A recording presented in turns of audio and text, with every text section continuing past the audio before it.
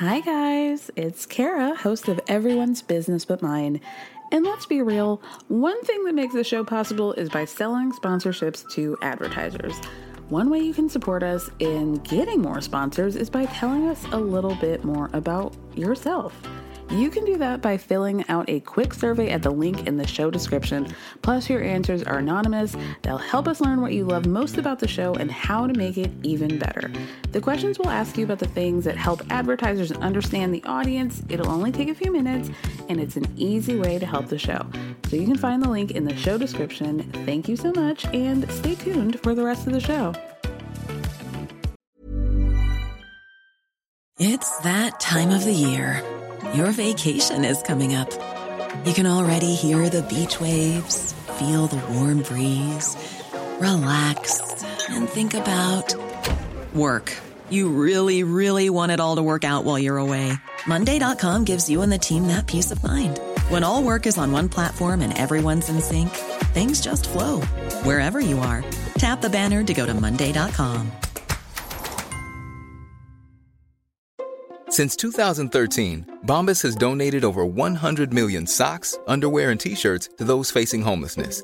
If we counted those on air, this ad would last over 1,157 days. But if we counted the time it takes to make a donation possible, it would take just a few clicks. Because every time you make a purchase, Bombas donates an item to someone who needs it. Go to bombas.com/ACAST and use code ACAST for 20% off your first purchase. That's bombas.com/ACAST, code ACAST. I'd probably say return the bracelet.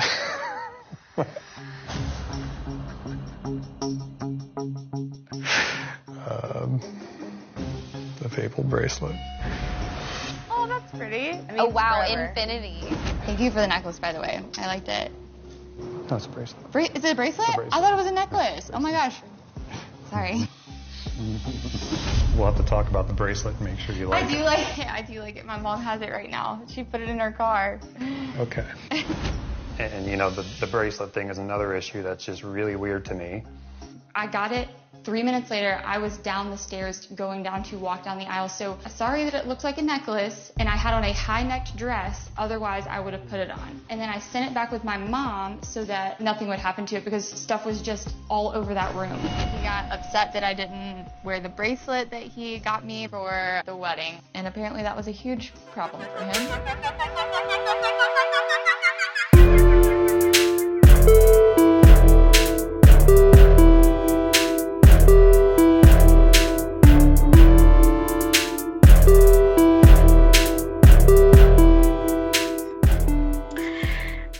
Everyone, welcome to another episode of Everyone's Business But Mine with me, Kara Berry. Join with me today to talk about, the shit show that is Married at First Sight. The latest episode is Brittany Luce, cultural critic and co-host and producer of The Nod and the For Color Girls podcast and The Nod with Brittany and Eric on Quibi. Hi, Brittany.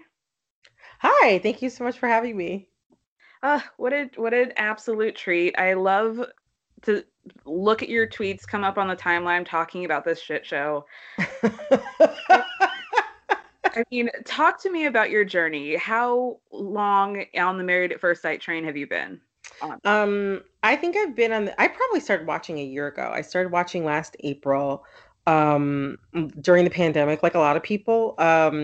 Married at First Sight has always been on Lifetime. I never caught it there. I mean, now I watch it on Lifetime all the time, but I started with season 9, which was on Netflix last April. Like a lot of people did. And I was hooked. My fiance and I started watching it, and it was just like, I mean, we fell in love. It's such a messy, but also kind of sometimes sweet show. It's like the perfect combination of mess and like earnestness. And I love it. I love it. We started with season 9, like blew through it. And then I think, then I watched 10, 11, now we're on 12, but we've also watched like 8, 5, 1, and maybe 6. Oh, wow. So okay. Around and watched a lot of earlier seasons as well. The show just holds up. It's so good. It really is. It's like, I don't know about you, if you've recommended it to friends, but like it's so hard to convince Have I? the show. I feel like it's so hard to convince people to watch a show, but it's so good and it's so quality. And I feel like people might get it like on the same plane as 90 Day Fiance, where they feel like, oh, it's like too overwhelming to like hop into it. But it's so good. I also love like the social media aspect of it. It feels like people watch that show and they live tweet as a family, and I really like that. So okay, how are you feeling about this season, just in very general sense? Like, do you rank it amongst the other seasons that you've watched as a good season? This season, it's interesting to me. I was describing it. I recently got a friend to start watching it, and now he and his wife are like obsessed. I feel like I've created like monsters. But the way I described it to him is, I don't know how like old you are, but I'm old enough to have like grown up watching The Real World like before it became super messy. So to me, the season where things got messy was Las Vegas. And I was like, season 12, this season of Married at First Sight feels like the Las Vegas season. Like, it just feels like, I don't know, if there's like, I think that Married at First Sight has like a certain sweetness to it. Like I was saying, like, most of the time people actually come on the show looking for a relationship. Unlike other reality TV shows, like, people don't really get famous off of Married at First Sight the way that they can from The Bachelor or from even like Love Island or something like that. Like, people don't get famous from being on Married at First Sight. So it's like, if people come on the show, I'd say a smooth 70% of the time, they're coming on there to actually hopefully meet somebody. So that like kind of gives it like a certain honesty that other shows don't have. And I think that's part of what keeps me coming back. But also, I'd be lying if I said that like the mess didn't factor into it. But I still think season 12 just, I don't know, it's like, it's a little bit too messy for me. The show seems like even with the casting of Chris, I am shocked that the producers and the experts did not know that Chris was going to be like a problem, you know? Brittany, it keeps me up at night. Like, was he so obviously such a mess from like the first 3 words that we heard him say, but like he managed to get past all of this screening? It makes no sense to me. No sense at all. It makes no sense at all. And then they put Paige through all that drama and mess with him.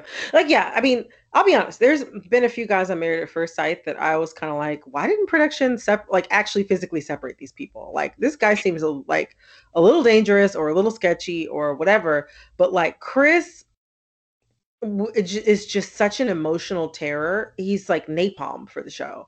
Like, I've never seen them cast somebody who was just so buck wild. I've never seen it. He upsets me so much. he really gets me on like a personal level. Like, I personally feel like they've wasted my time having to watch this man on television. Yes. Okay, let's talk about this episode. We're like now 2 weeks before decision day. I typically like to talk about the couples from like least interesting to most juicy storylines. So I would like to start with Brianna and Vincent. I mean, we know what it is with them. It's like they have like real adult issues that are easily fixable. Like the chemistry. You think Vincent's communication issues are easily fixable? I feel like, I mean, listen, he is a mess and he's very insecure. I feel like they are the most connected of the season. Absolutely. For sure. And I think there's no way that Brianna is going to say no to him. No, I think you're absolutely right. I think they're definitely both going to say yes on decision day. I mean, it's like I say, Vincent is not the man for me, but I would say I agree with you. Unlike like literally every other man this season, Vincent is eventually going to be somebody's man. It could be Brianna, and like, who knows, maybe things will or won't work out down the line. But I do agree with you. I think that like if Vincent is somebody like eventually, if whether it's Brianna or not, somebody's going to be able to work with him, and he'll be able to rise to the occasion of being a partner and husband. The rest of these guys, though, I'm not sold. Same. Absolutely same. So didn't you find it was brave that Brianna took Vincent back to a dance studio given what happened last time? Yes. Hopped off. I saw a tweet that was like, somebody felt like they had PTSD from the last time. The last time Brianna took Vincent to a dance studio, he acted a fool when she took him to that salsa class. He acted a complete fool. Wild. Yeah.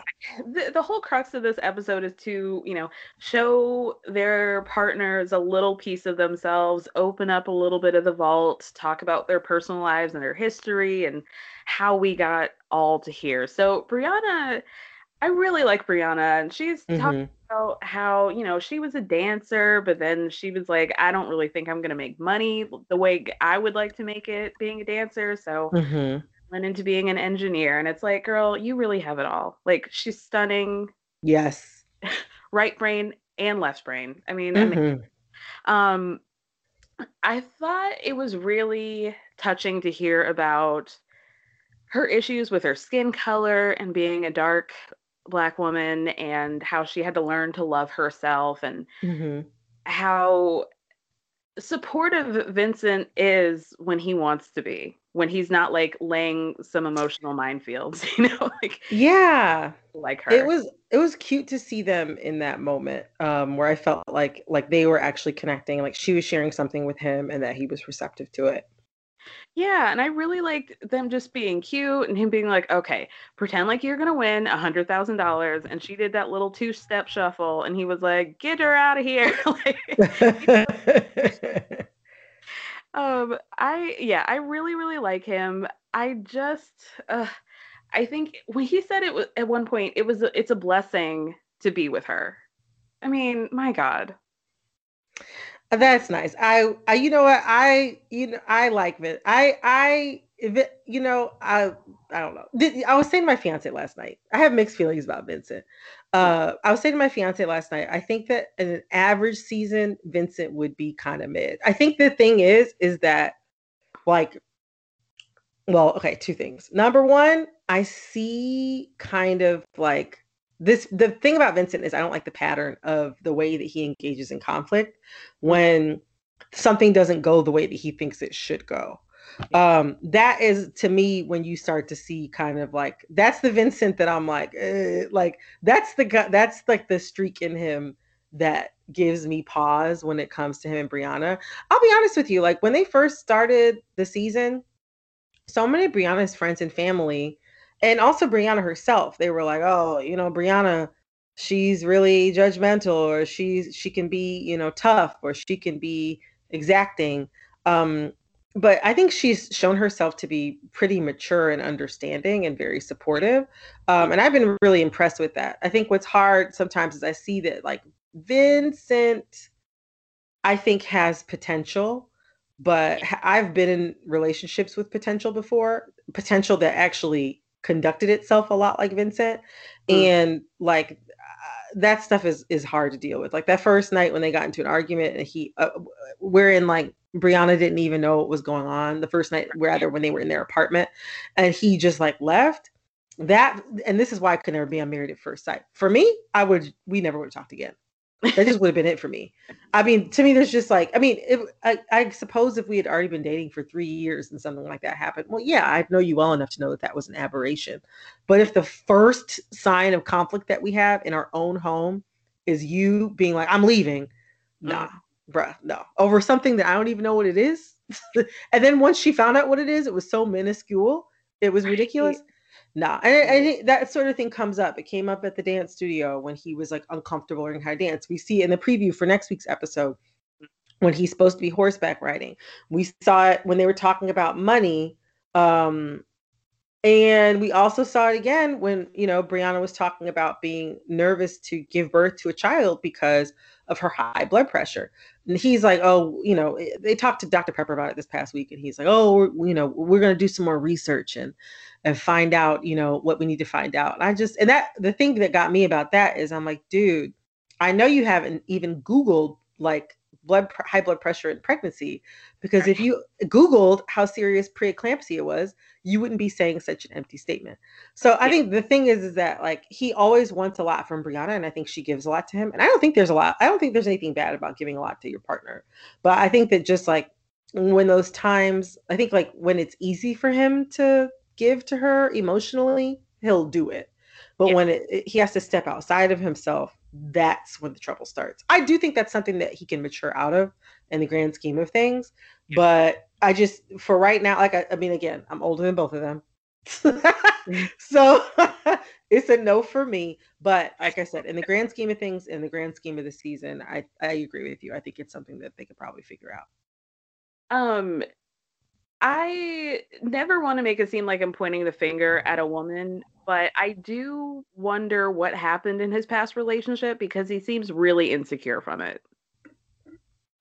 I was thinking the same thing.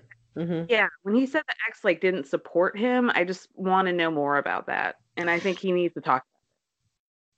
I would be curious to know what he meant by that as well. I will say also, in my experience in dating, anytime a man told me that his ex didn't support him or his ex was quote unquote crazy, then when I actually heard the truth, I was like, you sure it was her? Like, can I fact check this? But yeah, I'd be curious to know that too. I actually looked up Vinny's business. I don't know if you noticed, when they went to the Dominican bodega and they got the food and they were sitting outside eating, the t-shirt that he had on in that scene is the t-shirt from his business. Okay.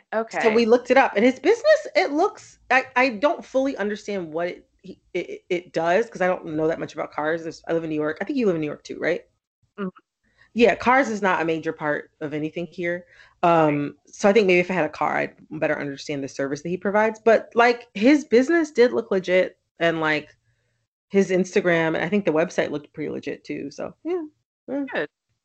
Okay. Well, I like that. I mean, I'm from Atlanta, so I know that like sometimes those businesses can be really sketchy. Like a lot of people in Atlanta do a lot, but there's not really any official job title, So I was wondering, but if you say it looks legit, then I trust you. So Dr. Pepper obviously comes over because A, where has she been all season? And B, they need to kick up some drama. She is like, you got, I guess from last episode, you guys were all given or, had these questions that you wanted answered before decision day. So where are we with that? So they talk about the sleeping in situation, and how did you feel about that? Because I feel like it wasn't really resolved. I'm gonna be honest. I think Brianna gotta let that go. I think she gotta let it go. I think she's gotta let it go. Absolutely do. And I feel like this is probably an issue more because of, most people are working from home. Mm-hmm. I think like if she was going into the office, she wouldn't even know if he was sleeping in, like exactly. It wouldn't even be an issue. My thing is, if the chores are getting done, if you feel like you guys are emotionally connecting, and if he's going to work and getting paid, let's just let him sleep. And also too, like everybody's sleep habits are different. People thrive at different times. And also too, I was literally talking to my fiance about this yesterday. We were watching. That could be her quiet time. It's like if she prefers to get up in the morning and get more done in the morning, that can be her time to, listen to a podcast, meditate, work out, make herself a nice breakfast, read the paper. She could just have her own little moment. She doesn't have to have him sitting up under her, all morning, Advantage time. Yeah. At least where, Yeah. I'm like, so yeah, I mean, there was that, and then they brought up the, her fears around pregnancy, and you're right. Like he clearly had not really looked into how dangerous that could be, and that's definitely something they need to talk about because they have this conversation at the bodega and with Dr. Pepper about his, the fact that he had never considered having like adopting children, and he really only wants biological kids. Mm-hmm. That's a big issue. I mean, I appreciate Brianna saying, I want to have kids, but they could go to the doctor and find out that that's really, really not something that she should be doing. And he needs to be prepared for that. Yeah, he needs to be and he doesn't seem like he's, I don't know. He just needs to. I feel like he mentioned something last night about wanting to continue his legacy, and also I noticed just the way that he was talking about having children. But I think this is a key point for like any man who comes on Married at First Sight and immediately wants to have children. They don't know their spouse that well at that point. You know what I mean? Like if I at this point I would say I know that someday I want to be a parent, but a big part of that is that I adore my fiance. We've been together for 6 years, and I think he would make an incredible dad, and I love the idea of us collaborating together as parents because we know each other. To me, it's okay to want to have children, and want to, continue your family lineage. I understand that. But Vincent keeps tossing that out there that's that is as important as Brianna's health. And right. I understand that desire. I think children, the desire to have children and how you want to have them, it can be very personal. But yeah, he was just like, I want to, have my wife and my kids and start my legacy. And I'm like, A, what about her legacy? B, it's not really like you don't know. That also to me shows that your desire to have children is not yet based in a desire to co-parent with Brianna. You don't know her like that. Like, you know what I mean? Like they've just recently met and, apparently, fallen in love. So it's just weird because it's like, I don't know, that the dissonance with that, where he wants Brianna to make this huge sacrifice and this big decision around her health for him and his legacy. But if it endangers her health, he's less willing to explore alternatives. And I think you're absolutely right. Like he needs to kind of consider that and kind of engage with the possibility that things may not turn out the way that he always envisioned them to turn out. And that can be okay. Yeah. I mean, we all have to come to that conclusion. Yeah. Look at me. I'm not married to Evans. I'm dealing with it. Okay. Yeah. We all have to adjust. Let's move on to Ryan and Clara. Oh, child. Ooh. What do you think about them?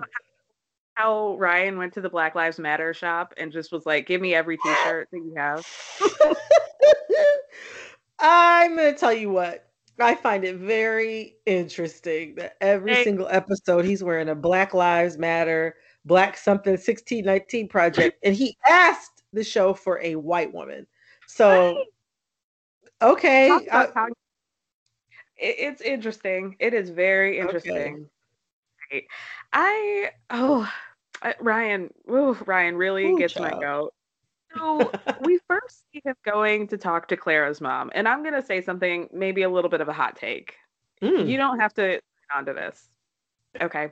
I'm just going to say that, as a Black, you know white stranger danger, but you also know where there might be a little bit of a safe space. And when I saw that Clara's mom's name was Londa, and something about her red hair, this made me feel like, oh yeah, it makes sense why Clara wants to date a Black guy.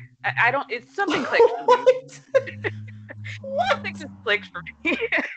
What? You're saying her mom has flavor? Is that what you're trying to say? Clara's mom has some flavor.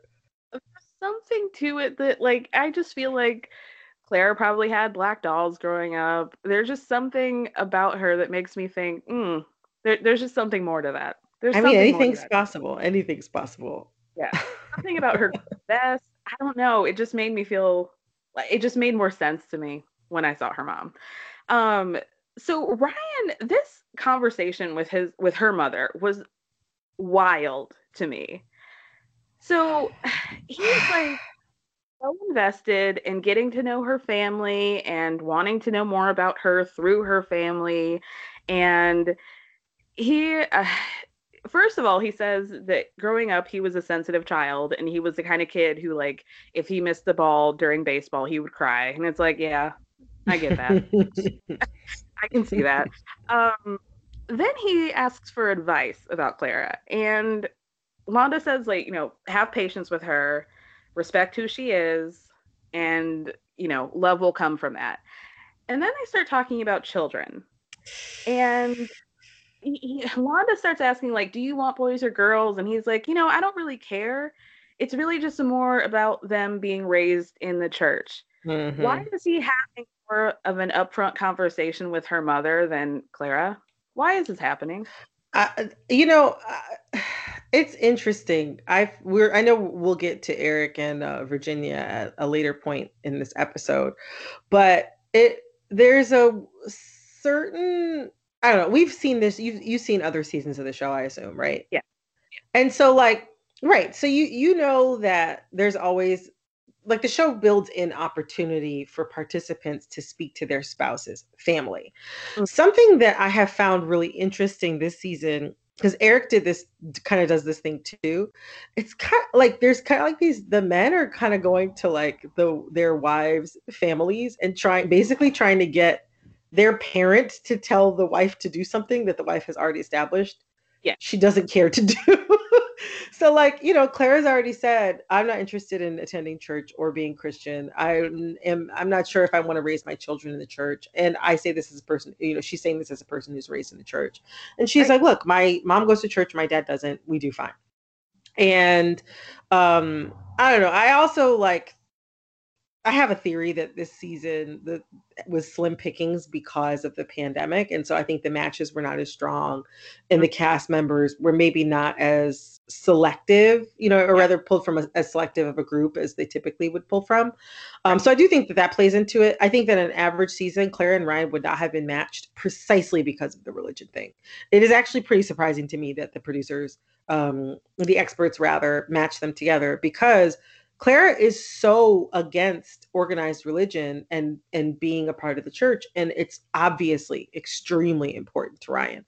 Mm-hmm. However, that being the case, I really didn't like that Ryan went to Clara's mom and was basically trying to get her to be on his side. And I think she kind of was, but even if she was, I don't know. I looked at my fiance. I said, if you ever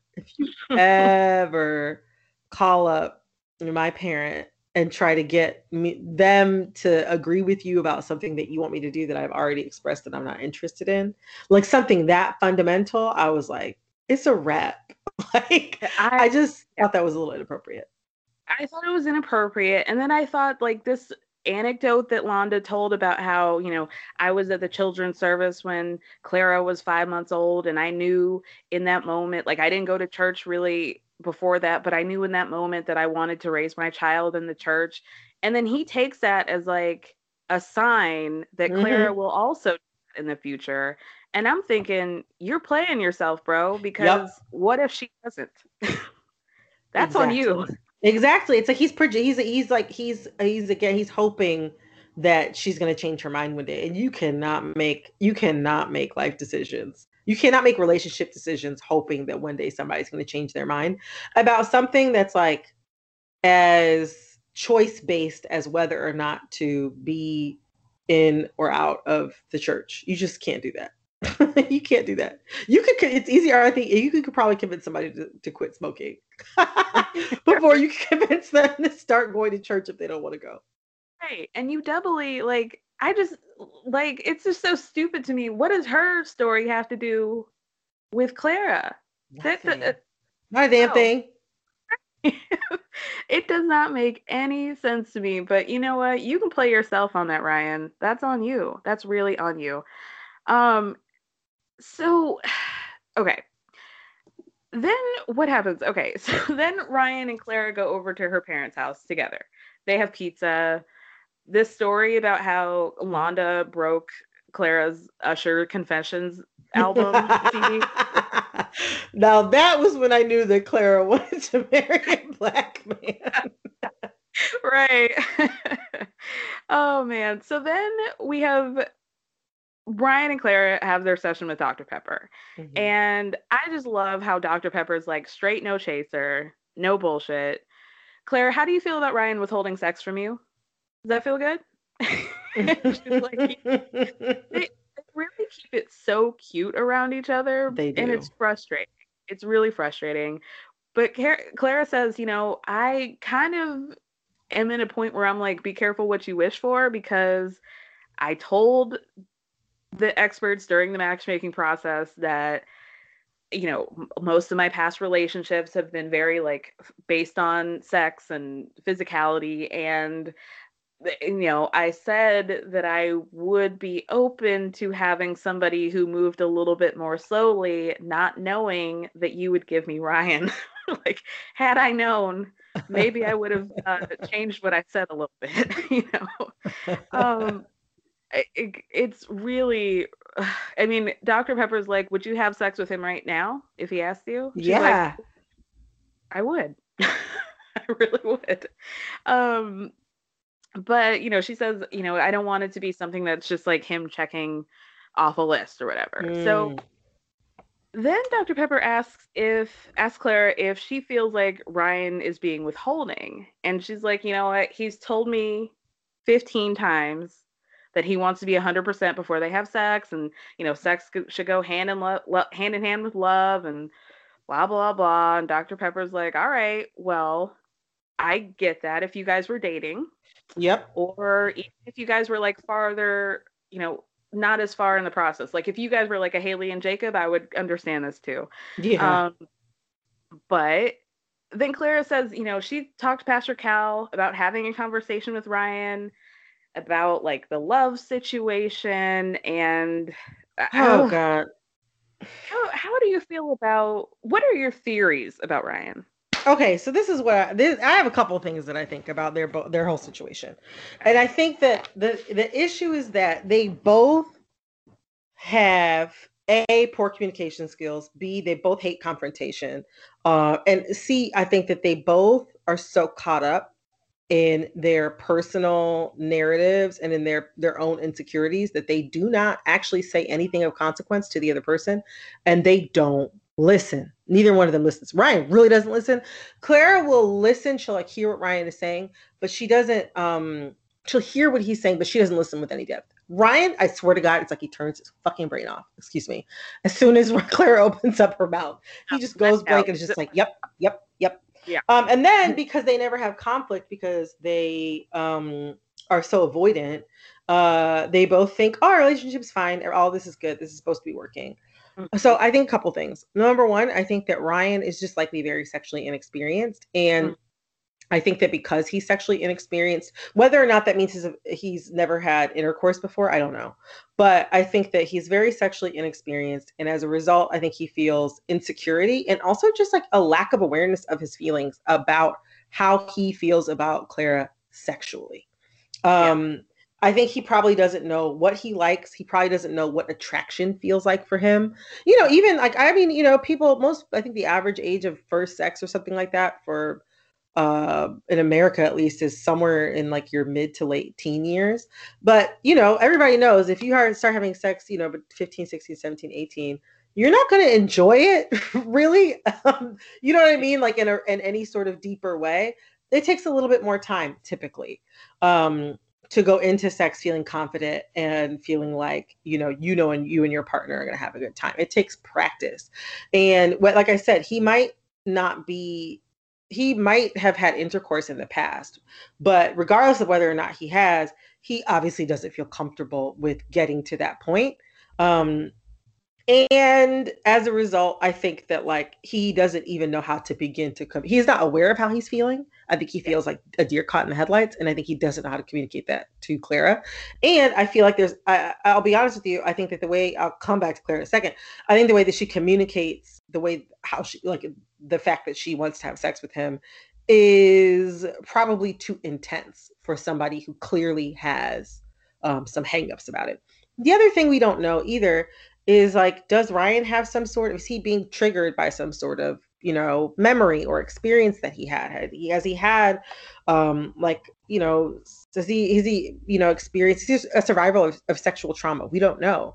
But I'm going to tell you what, like, the thing about Ryan is that like Ryan is so closed off.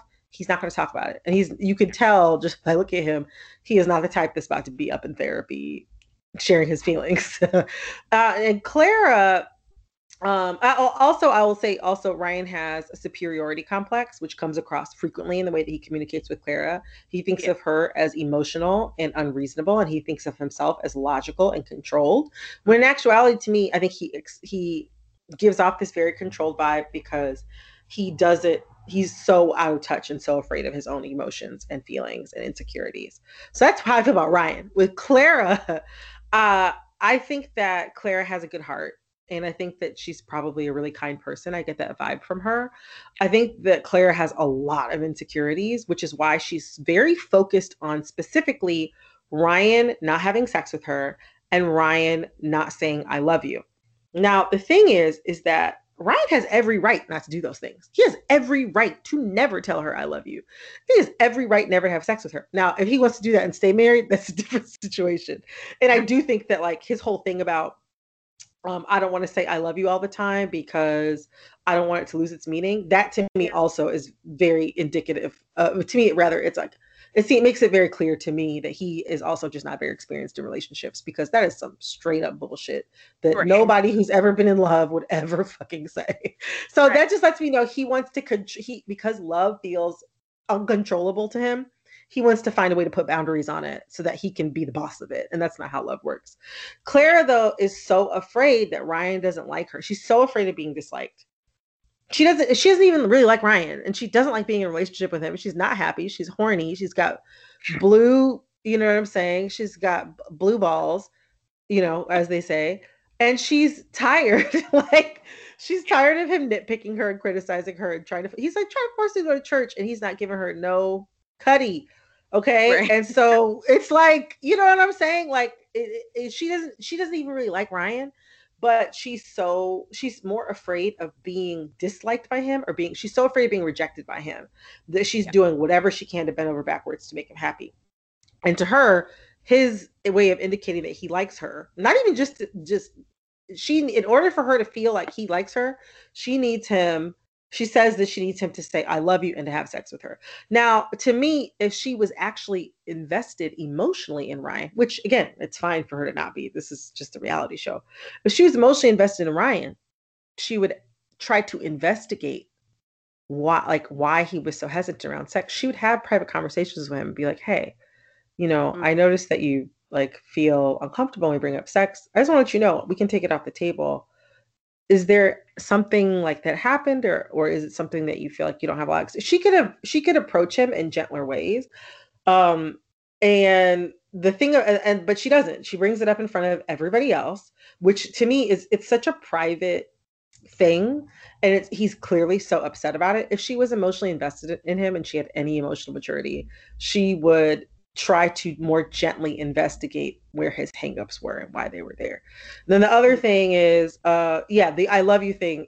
Again, neither one of them is emotionally aware enough to even acknowledge the fact that they obviously don't love each other and that they barely like each other, if they do at all. So she's like, why won't you say I love you? And it's like, girl, you don't love him. He doesn't love you. You guys don't like each other. Why are you begging for this outcome? And she uses it kind of as a way, she tattles on him to other people. Like, he won't say I love you and he won't have sex with me. She kind of uses it to tattle on him as a way to try to get him to open up to her instead of actually just bringing her own defenses down and really trying to ask him how he's feeling.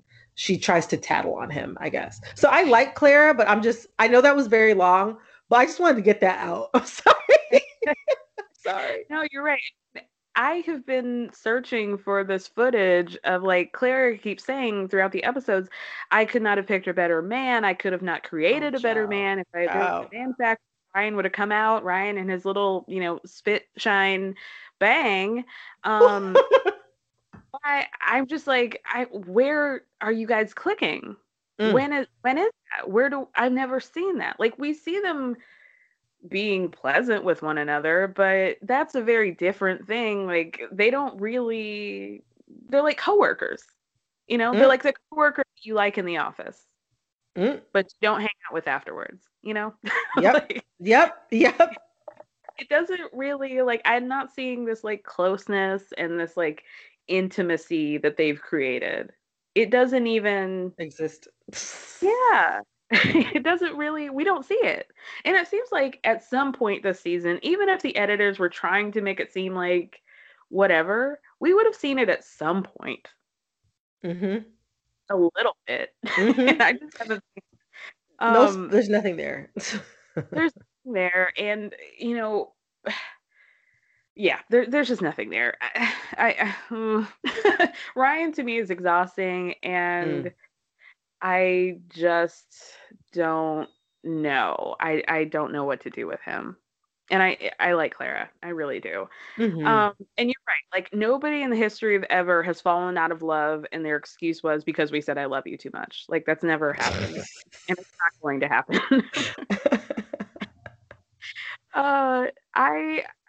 Okay, so Dr. Pepper says, you know, like, I think months from now, you guys are going to look back on this moment and be able to answer the question that, yes, you guys were in love. And Ryan does his classic, like, sure. Yeah, sure. Okay, sure. I hate it. Yep. In a confessional, Clara starts to get a little bit emotional, and she says, you know, like, I don't want to force anything out of Ryan, but I can't be in a marriage with somebody who won't say that they love me ever, which, fair. Completely fair. Very fair. So later they're supposed to write letters to their former selves at a significant point in their, and this is where I would have been like, Vincent, like, I'm taking my Jansport and leaving. I would have been Clara at this point, because she writes this letter to her 13-year-old self and is like, she's really being like subtweeting Ryan, like, you know, I would just say that you don't have to be perfect in order to be loved, you know, and to tell people how you feel when you feel it, Ryan. Mm-hmm. And, you know, to let those around you, like maybe the ones that you're sharing a couch with, know that you love them. That's what I would tell myself.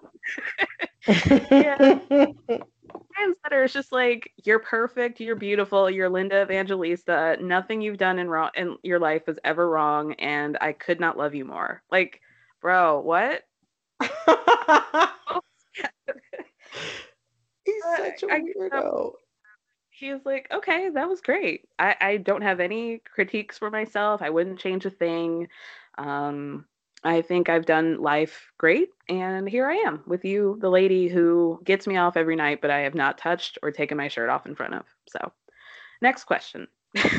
Like, I would have left. I would have been like, Ryan, what is that? What is that? And what am I supposed to do with that? I don't know. I really don't know.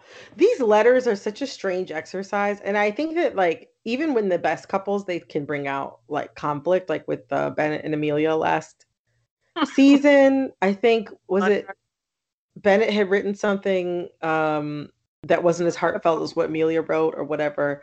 So I don't know. I feel like I'm learning from watching the show. It's like the letters kind of seem like a setup devised by production to like cause conflict or get somebody to embarrass themselves, like Jacob, which we'll talk about later. Yes. Let's go on to Eric and Virginia. Do you have any final thoughts on Ryan and Clara? Ryan and Clara, I just they're not going to break up. I know they're going to stay together on decision day, but Lord Jesus, it makes me sad. I'll just say this. It makes me really sad that neither of them seem to think that they deserve to have a better experience than what they're having right now. And that they both are comfortable lying to everybody and themselves and saying that like everything is great. It sucks. I hate to see anybody go through that.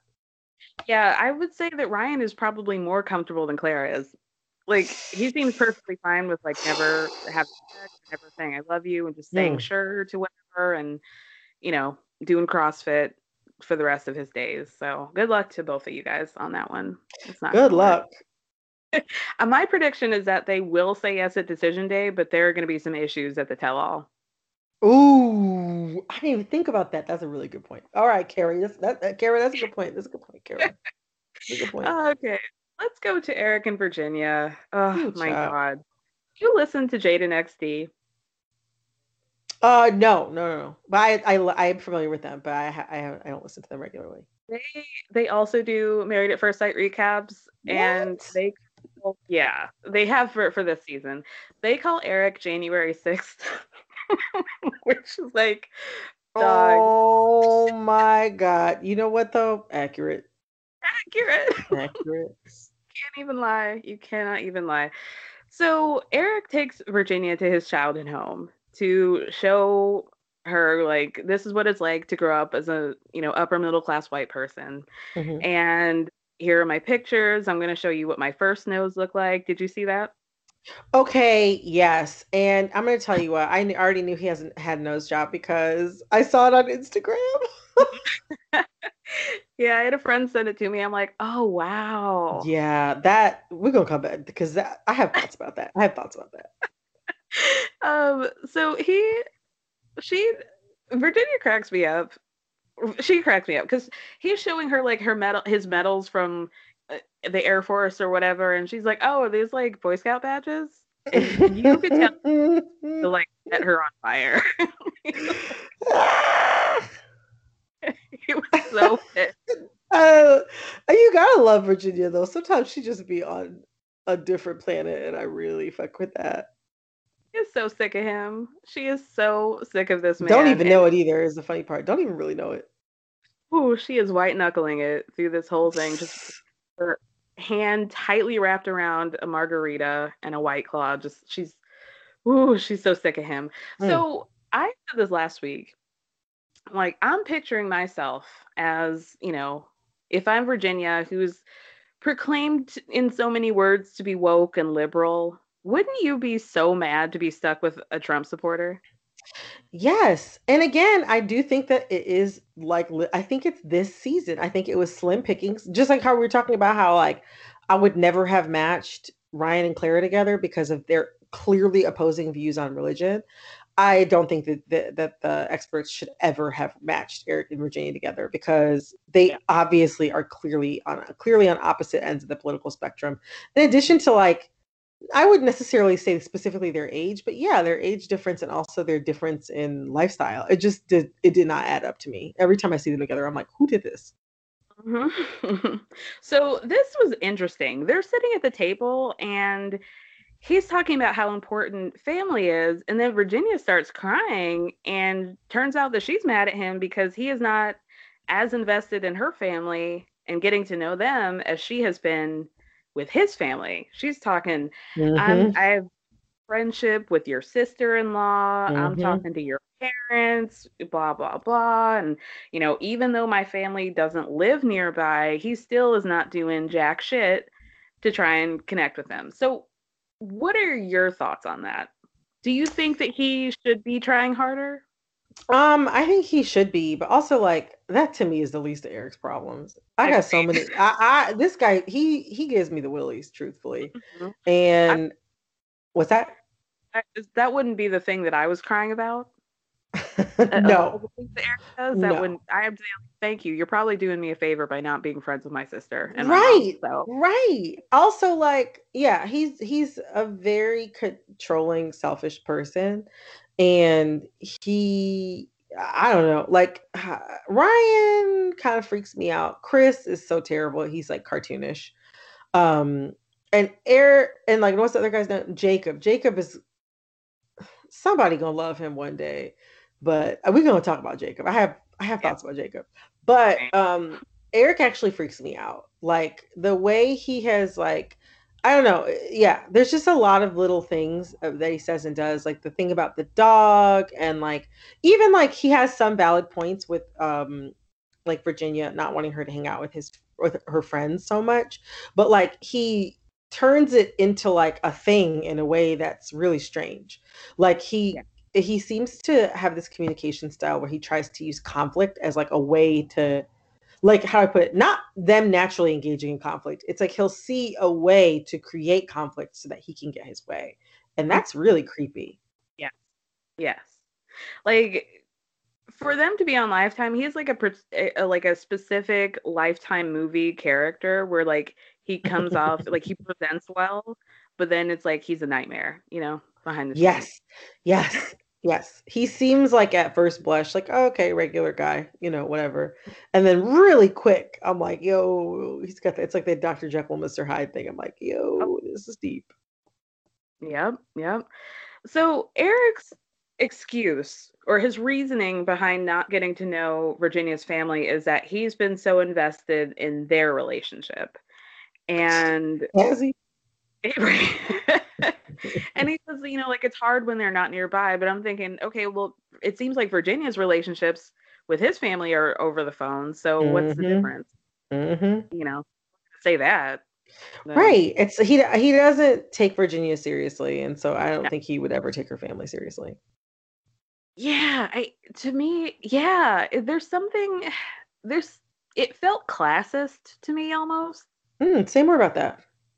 Like, I don't know. I think he kind of views her as a little bit trashy.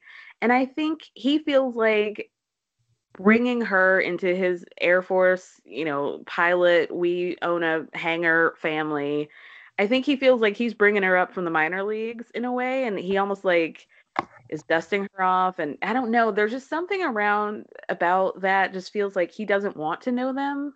But I also feel like he probably somebody who just drops into his life and is like totally all consumed in his world. Yeah, I think that both of those things are kind of right. I do think that I could definitely see it being kind of classist, like that whole thing about his family having like an airplane hangar and just like how nice his parents' house seemed. I could see him thinking like, obviously my family's a superior family. You should want to have relationships with my family. I don't need to have relationships with your family. And I definitely do think that there's like classism, and I also think that, like, kind of like with Ryan, but more intensely with Eric, definitely a superiority complex where it's just like, I'm better than you, and what I think is better than what you think. My opinions are like, I don't have opinions, I'm just right. And I think that's kind of Eric. I think that approach spills over into the rest of their dynamic for sure. Definitely. So then we see Eric FaceTime her father Daniel, and he basically tells on himself immediately and is like, you know, Virginia's been making the effort to know my family, so now I'm reciprocating, so that's why I'm calling you. But then he says, you know, like, but you know, from my end, I was just trying to focus on our relationship. And Daniel's like, you know, don't worry about it. You don't have to worry about getting to know me. You guys have only known each other 6 weeks. You've gotten further than any other guy that I've seen. You know, focus on yourselves and move on. And then he says, you know, I'm proud to have you as a son-in-law. And then Eric is like, oh, okay, you like me? Okay, well, I'm going to talk shit about your daughter now. Yeah. He's like, you know, I feel like I know how a marriage should be, and I feel like, you know, Virginia doesn't really respect that. And it's like, what? Yeah, like, what? Like, the definition of too much dip on your chip, my guy. You got too comfortable too quickly, and you thought you had an ally. You do not, sir. You do not. He doesn't take Virginia seriously. But you know, though, it's kind of like, again, like going back to Ryan and, you know, Clara's mom. Like, again, Eric, of course, is taking it to like the fucking nth degree. But there's like a certain, like, kind of like, oh, your daughter, even though she's my wife, and I too signed up for a goofy reality TV show to get married. I am right and logical, and everyone needs to take me seriously. And my wife, your daughter, she's silly and she doesn't understand religion. She doesn't understand marriage. Can you level with me and help me, like, control her? Like, what? Like, it was really Eric does not, the way that Eric communicates to me makes it very clear that he does not know how to forge and is not interested in forging a bond with a romantic partner that is not imbalanced in his favor. He needs to have ultimate control. And I find that a lot of his communication tactics to be patently abusive, like textbook. 100%. 100%. I was so grateful that Virginia's dad was like, bro, not every relationship looks the same. There are many paths to a good marriage, and, you know, figure it out, bro. If this one's not working and she's feeling some type of way about it, then figure something else. Turn around and go in a different direction. Hey, I'm Ryan Reynolds. Recently, I asked Mint Mobile's legal team if big wireless companies are allowed to raise prices due to inflation. They said yes. And then when I asked if raising prices technically violates those onerous 2-year contracts, they said, what the f*** are you talking about, you insane Hollywood ass f- So to recap, we're cutting the price of Mint Unlimited from $30 a month to just $15 a month. Give it a try at mintmobile.com/switch. $45 up front for 3 months plus taxes and fees. Promo rate for new customers for limited time. Unlimited more than 40 gigabytes per month. Slows full terms at mintmobile.com. Mom deserves better than a drugstore card. This Mother's Day, surprise her with a truly special personalized card from Moonpig. Add your favorite photos, a heartfelt message, and we'll even mail it for you the same day, all for just $5. From mom to grandma, we have something to celebrate every mom in your life. Every mom deserves a Moonpig card. Get 50% off your first card at moonpig.com. Moonpig.com. So later, Virginia meets up with Eric at a basketball court. And were you surprised? I was like, oh, she can hoop. Yo, she could hoop. But I was surprised, but I'll say seeing her on the court, it made so much of her personality be filled in for me. I was like, oh, this makes sense. I get it now. I felt the same way. We could talk about this later about finding out Haley played softball. I was like, oh. Yep. Everything clicked. It clicked. It completely clicked. So she's showing him pictures of, years in black basketball, and she just tells a story about senior night and how she was kind of estranged from her parents. Her mom had moved away. She wasn't talking to her dad. So her siblings came to support her and go out on the court and take the picture and blah, blah, blah. And she says, I had to grow up fast and figure out my own way. And, that's just more about me. So Eric says, I respect you for what you've gone through. No, you don't. And the woman that you become. Then he says, I want you to lean on me and not worry about it. And he said, I know you don't need me, but I want you to need me sometimes. And that would be romantic if it were anybody else. Woo! Say it. Say it. I don't know. Like, Virginia's like, why can't I just want you, not need you? And you could tell that he was like, like he would have just broken that basketball. He doesn't like that. He needs that dependency. He needs that codependency. He loves it. Yeah. And I just love that she challenges him. I love it. So then we see Virginia meet up for margaritas at the apartment clubhouse with Eric's sister-in-law, Bridget. Let's talk about Bridget. Her eyebrows, that incredible thick hair, just a tiny woman with a lot of opinions. And I appreciated it. I really did. She was interesting. She was interesting to me. I felt like, I don't know.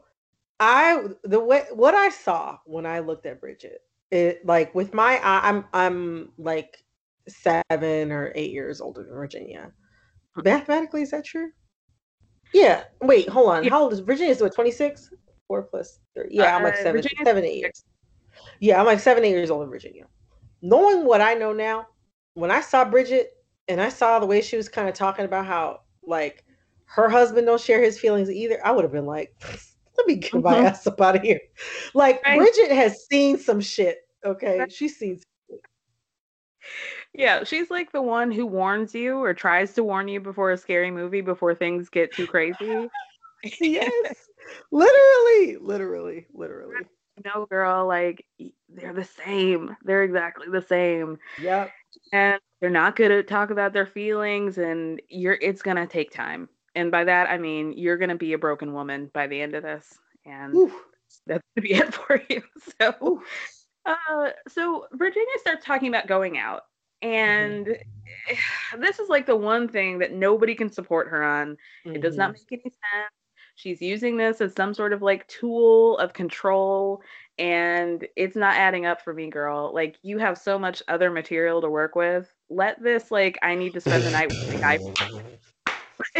Let it go. Yes, that is such a good point. She does have other material to work with. She's not going to win. I hate to say that Eric is right, but he's right. You don't need to spend the night with your guy friends. You don't need to be getting so drunk 4 days out of the week that this is something that even needs to be a topic of conversation. That's true. You got to let that drinking go, girl. I'm sorry. Well, I'll be honest. I don't think I've ever drank as much as like Virginia on an average day. But I will say when I was 25, 26, that was probably the height. Yeah. And I was single, yeah, back then. Yeah, that was the height for me of when I was going out 3 to 5 nights a week and just shutting it down. I wouldn't even go out on the weekends. I was going out on the weekend nights. So I do kind of understand where Virginia's coming from. Now that said, was I attempting to marry a stranger or anybody at that time? No. So I knew myself. But I agree. I think that you're right. I think that Virginia, I think I think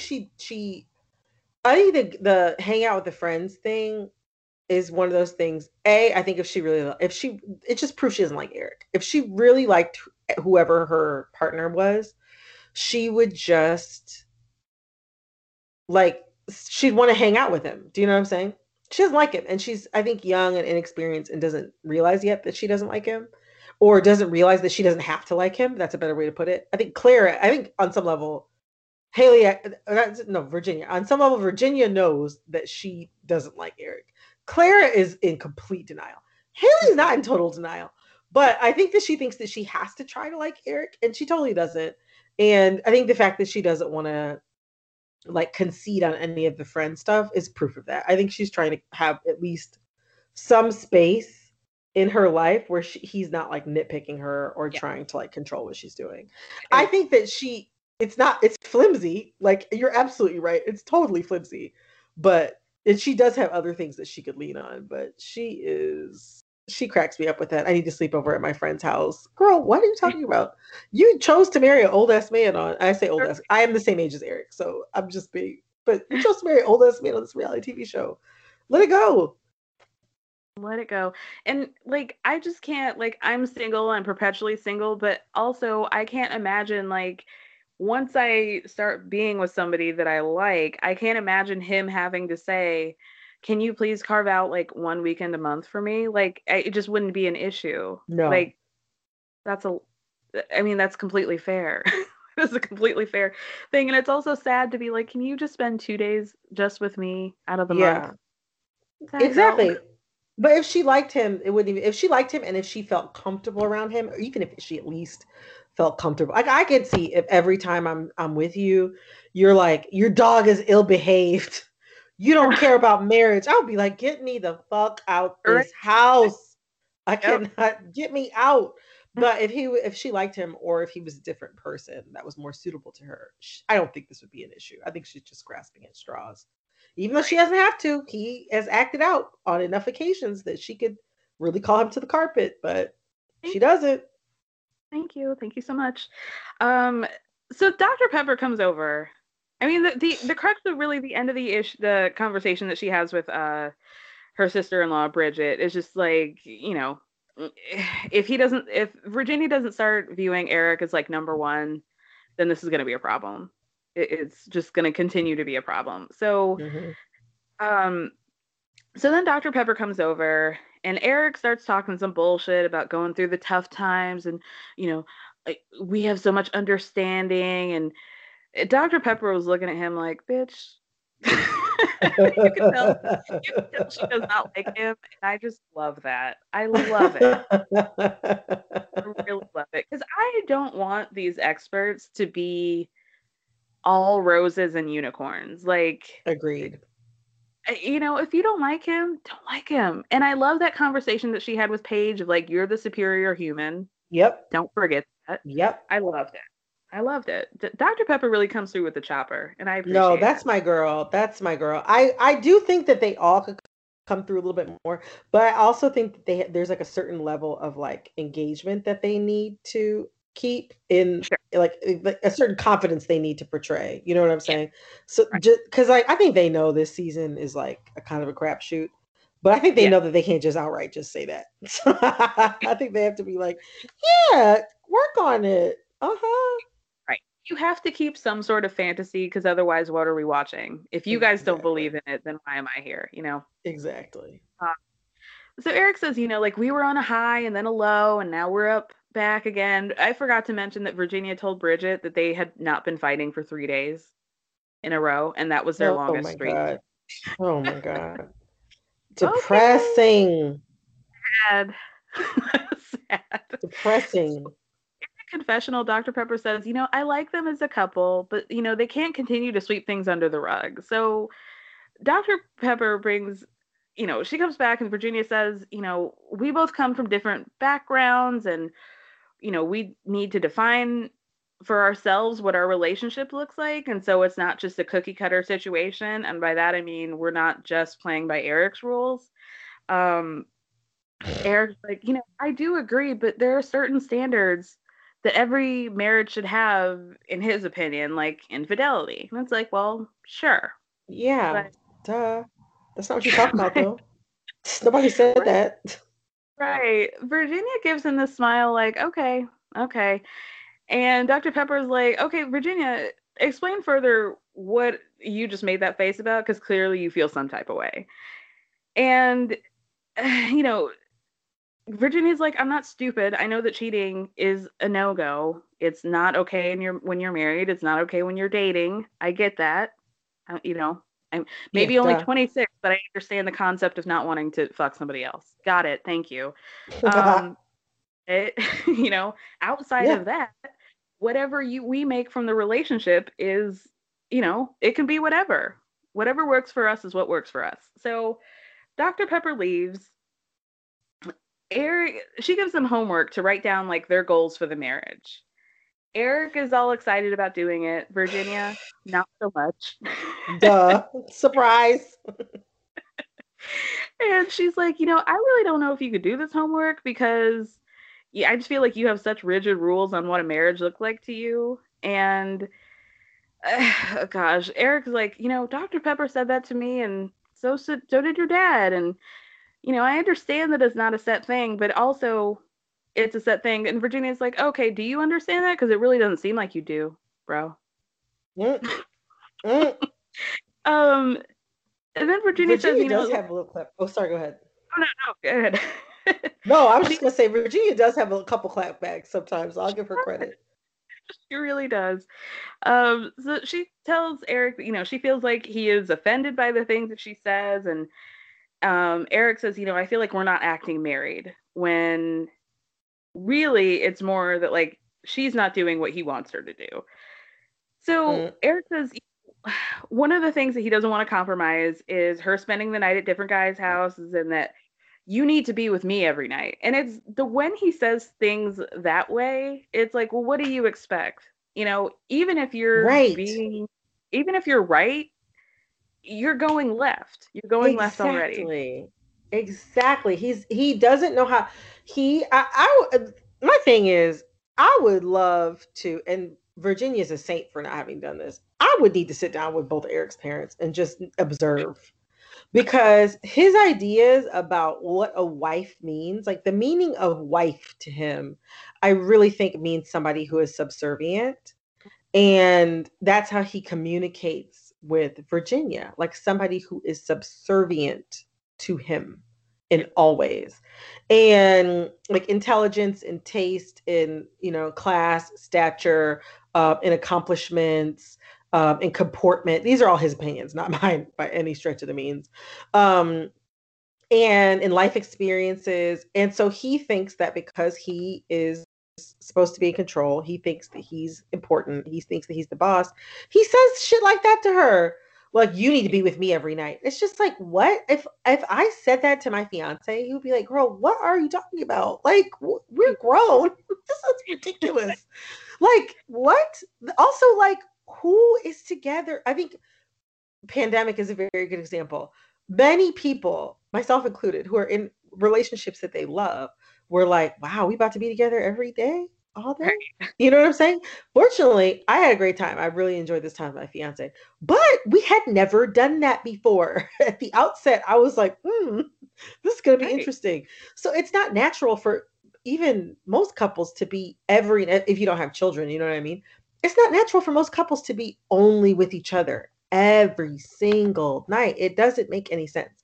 I don't know. I don't have that kind of like weird controlling sense of like whatever. So I don't understand this whole desire, like this need to be like, to have somebody sitting up under you. I don't get it.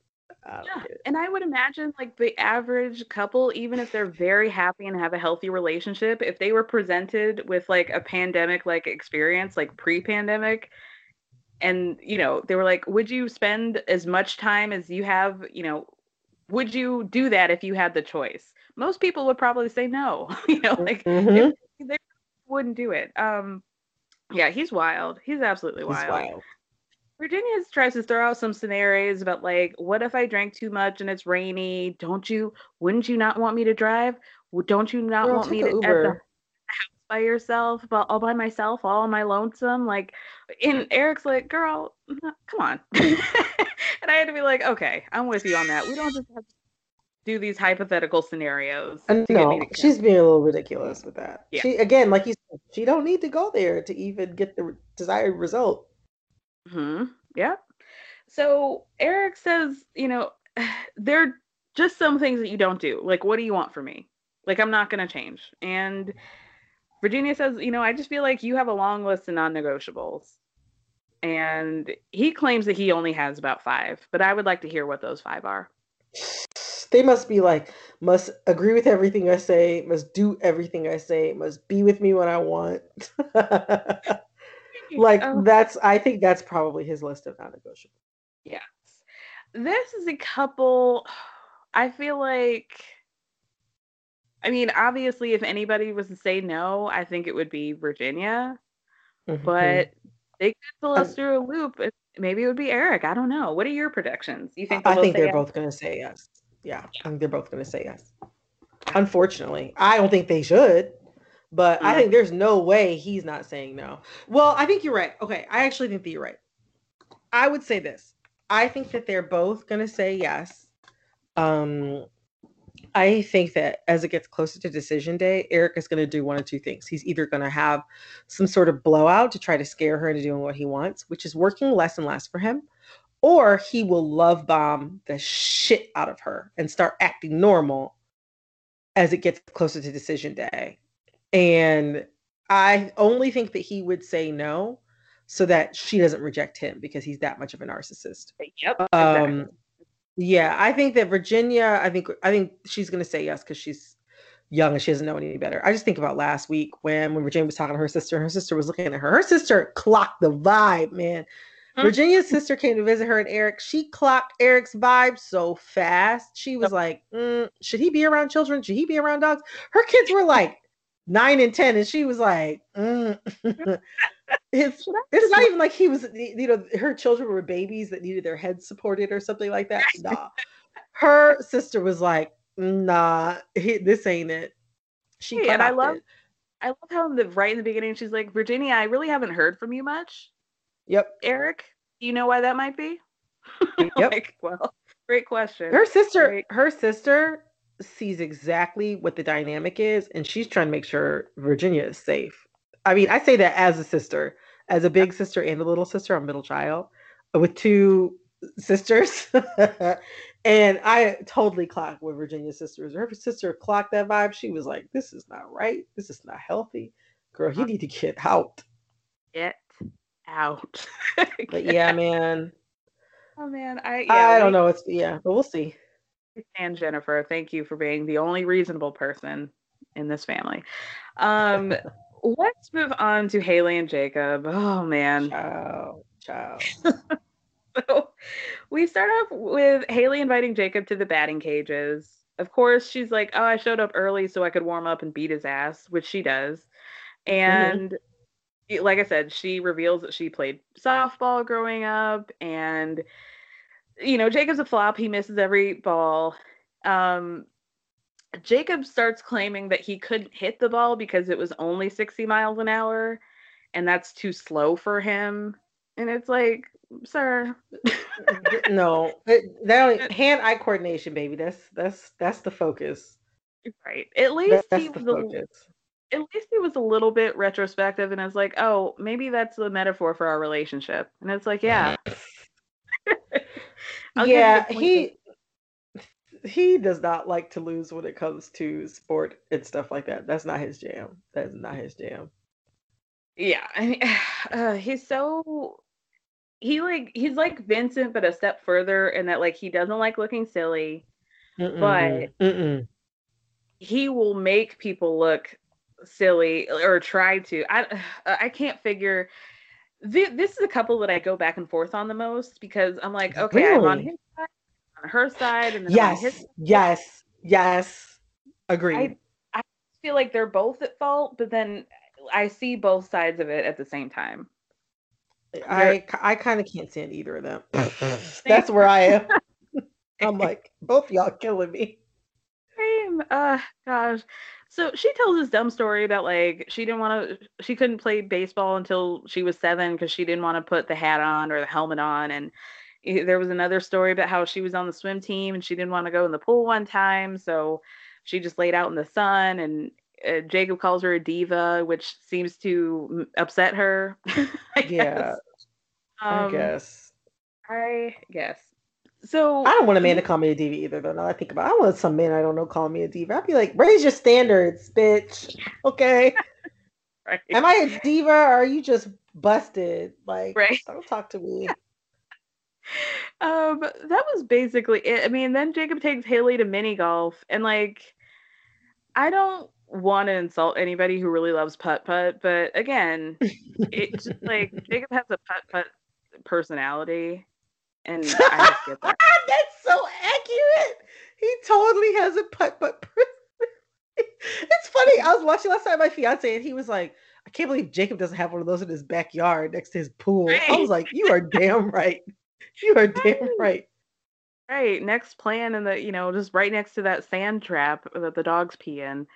So then Jacob pulls out a picture from when he was a child, and then he shows her a picture of a golf event that he went to in which he's wearing Daisy Dukes and Birkenstocks and some yellow t-shirt that I'm sure had a 80s reference on it.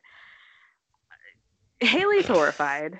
She's like, you really wore that to a event? Like, them shoes, and they have holes in them. They have holes in them. What? So sick of the way he dresses. She's like, do you really wear jeans to a batting cage, my guy? Like, what is this? What is with the cow? I'm not gonna lie. I'm sick of the way he dresses too, but we're gonna come back to Haley. We're gonna come back to that because I'm sick of the way he dresses too, but also I think Haley goes about a lot of things the wrong way. She's worried about the wrong things. Again, yep. There's so much material, and the things that she focuses on are so minor. Like, that's such a good point. It's so minor in comparison to everything else. Because like last week, what was her issue? That he never told her about like the 10 years that he spent in Atlanta? Like, that's your deal-breaking thing? Oh my God. It was too much. I was like, girl, I couldn't even follow that. It just didn't make any sense. Me either. I couldn't follow it. Do you agree? And even just if your fiance had any feelings about this, do you agree that like his dick game was obviously trash and that's what pushed her further? Let's talk about this because my fiance, so I totally forgot that they ever had sex. My fiance remembered, and Eric, my co-host who I work with, he also watches Married at First Sight every week. He doesn't always tweet about it, but he watches it every week. So he's like, oh, well, then they did have sex. And I was like, what? And I forgot. That's right. On the honeymoon, they totally did. I glossed right over it. Yeah. Why? Okay, this is my thing. This show goes in on people all the time, even when they're uncomfortable about it and they don't want to talk about it and they've made that boundary clear. The show requires you to talk about your sex life. They required that out of Iris and Keith in season 9. They required that out of Karen in season 11, Karen and Miles. They always require you to talk about your sex life and why you are or aren't having sex and how it's going. It is very bizarre to me that they had sex on the honeymoon. And then after that, Haley doesn't want to even look at Jacob. Look, sex is one of those things. It can go a lot of different ways. He might have done something that turned her off. He just might have been terrible. I mean, I have been my fiance for 6 years, but I was single a lot of my younger days. And with the exception of like a 3-year relationship that I was in. The other 7 years, between 17 and 27, I was actively dating. And, sometimes men do things in the bedroom that are so deeply cringe. It's like the pain when you look back. It's like that TikTok that just goes, ah! That's how it feels sometimes when you look back at some of the terrible sexual experiences that you've had with men. Speaking for myself, because it's just like embarrassing. I don't know if Jacob did that, but I have a feeling that whatever happened between them in the bedroom was enough that she was just like, it contributed to this general feeling of her just being like, I can't do it. Because she started running from him basically after that and ducking and dodging him. And like ducking and dodging him. I'll say, because they had sex, I do think that she does kind of need to be a little bit more direct with him, because that is, I could see how, especially in the first few weeks, that was probably a confusing signal for him. What I will say is that Jacob is like, what, 36 or 38, right? 38, yeah. Okay, let me tell you something right now. Jacob is too damn old. Thank you. Too fucking old not to know that it was very likely something that he did that turned Haley off. The fact that they had sex and that suddenly he's like begging her to give him a hug, which is like, oh my God, I'm embarrassed for him when he's doing this, right? I'm fucking embarrassed. I'm like, I want to shield, like shield my face because I'm embarrassed. Mm-hmm. Like, if you had sex with a woman and you're 38 years old and now she doesn't want to have sex with you and she doesn't want to give you a fucking hug at this point, you have to do the math and you have to grow up. Like, it's not her responsibility to make you feel like whatever happened wasn't awkward at that point. You just have to charge it to the game. You got to take the L. You need to humble yourself and maybe try to talk to her about it. And then if she doesn't want to talk about it, you at least, whether or not he has to accept the way that she's treated him at times, which I do think sometimes she can be rather cold. And I think this episode was an example of that. I still think that he needs to grow the fuck up, take the L and keep it moving, and at least accept on his own, on his own terms and at his own level, that she is just she's not interested. It's very weird to me that he kind of I think they both have weird communication issues. But yeah, I think that something that he does a lot is try to tattle on her sometimes. Like, she is cold and she is kind of rude, but he kind of tries to tattle on her like, oh, Haley won't, she won't even hug me. And it's like, dude, you had sex with her and she doesn't want to hug you. Like, don't tell on yourself. Like, dude, don't tell on yourself. Don't you know that the call is coming within the house at this point? Like, hello. And you would think he would at least not want to play himself by being like, oh, like constantly seeking physical attention from her and affection and getting rejected. Yeah, it's very entitled too. Completely. Like, it doesn't seem like it's ever crossed his mind that might have been an issue. Me, because that's the first place my mind would go.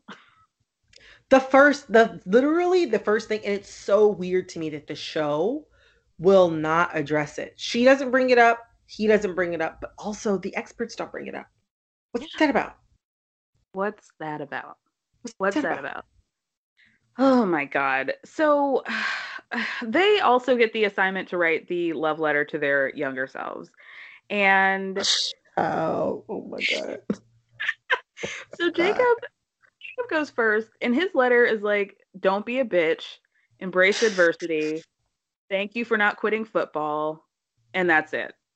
Mm-hmm. You know what he means when he talks about don't be scared of adversity? He's talking about eating the 8 pounds of fucking ground beef that he's eating every day. That's his adversity. Push through, embrace adversity. That's the only thing I can imagine that he's talking about, is eating all that damn protein to do all that lifting he does.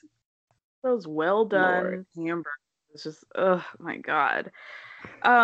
Haley writes a note to her 15-year-old self, and it's basically like warning her about the relationships that we expect to last forever, and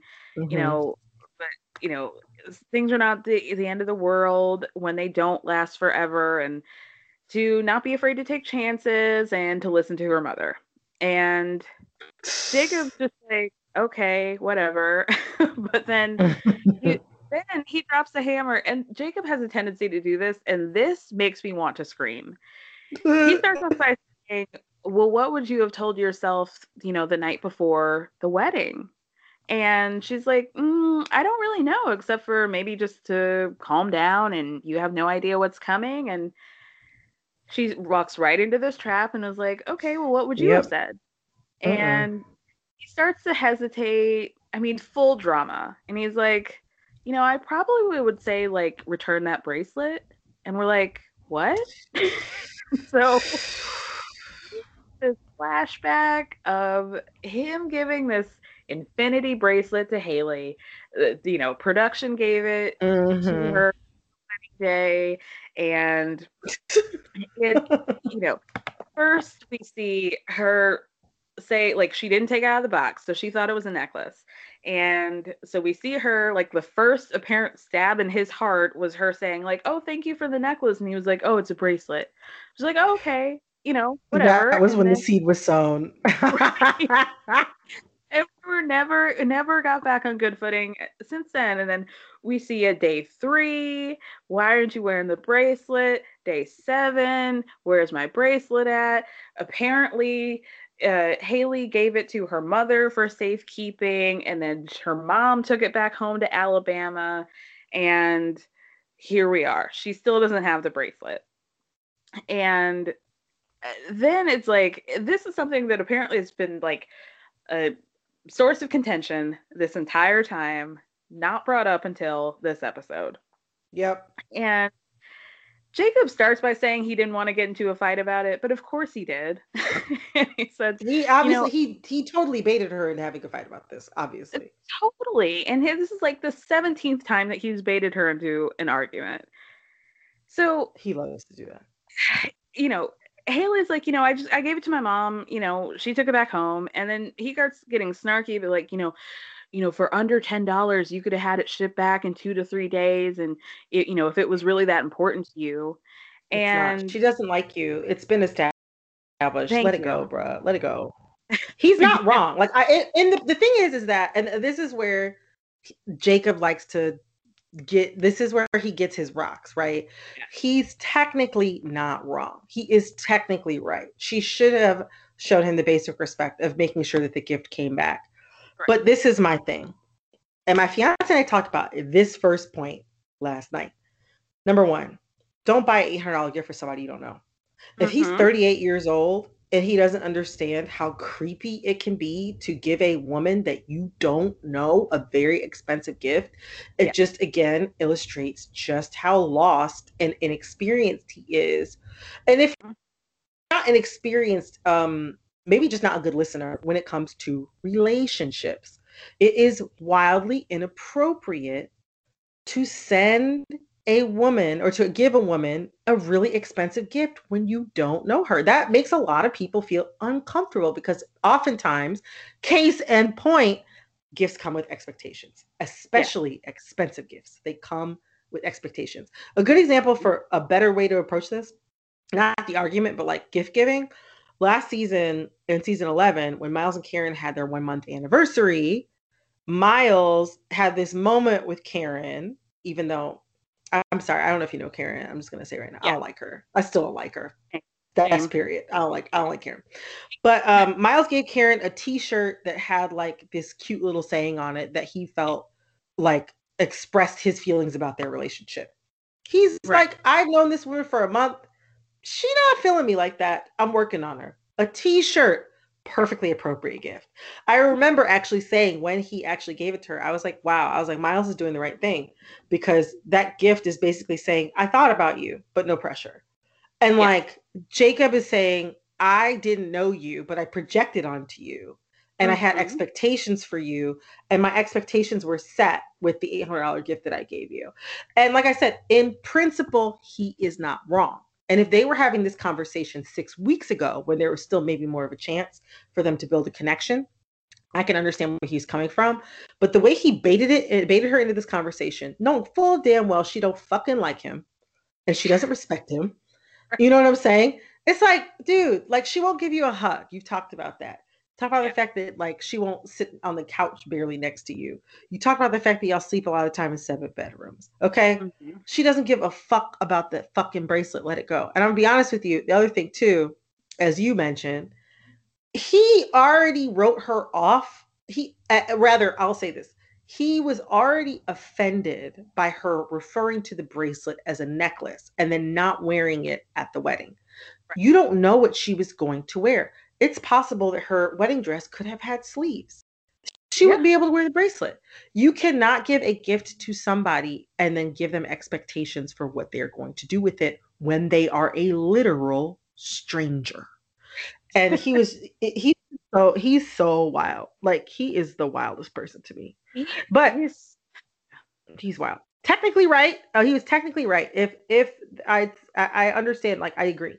She should have contacted her mom and got her to send the bracelet. Like the principle of what he's saying is absolutely right. But the way, and he makes those faces at her. Do you know face I'm talking about? The little duck face. He's like, he raises his eyebrows, make little duck lips, like, yep, got you now, bitch. Just like, what is wrong with you? Like, no wonder you're fucking single at 38 because you don't know how to communicate. Now, Haley got her shit too. But I'm talking about Jacob right now.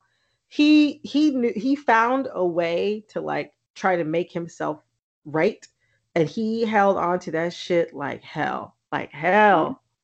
Yes, he is correct. And for her to say like, I didn't even know that was that big a deal, but you guys have been fighting about it every 17 hours, so you did know it was a big deal. Like, you knew. Consistent argument that you've had, so to act like, oh, I didn't think it was that serious, and also on a petty note, why did you spend $800 on a sterling silver infinity necklace, like, or bracelet? Like, you got hosed.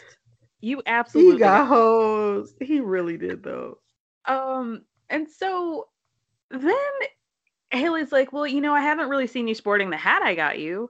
And Jacob is like, well, it was a $20 hat, and he does that like hand scale thing, like $20 hat, $800 bracelet, and it's like, shut up. She got you something. You're petty because you're holding this for ransom, and because you're still mad because she's not doing what you want to do, so you're not going to do what she wants to do. But you would have had a better point. Like, really, if you wanted to be manipulative, you would have worn that hat this whole time and then been like, I was going to say, if you want to play the game, play the game. You worry about the hat? I got one right here. Right. So this is my favorite hat. Okay, I wear it. I know, and that's the thing. That also, like, it kind of, when he was talking about like $800 bracelet, $20 hat, I also, like, to your point, want to point out that production likely paid for it either fucking way. So it's like, you likely did not spend $800 of your own money. I'm 99% sure they probably have some sort of like catalog. I'll say this actually as a person who has received influencer gifts before.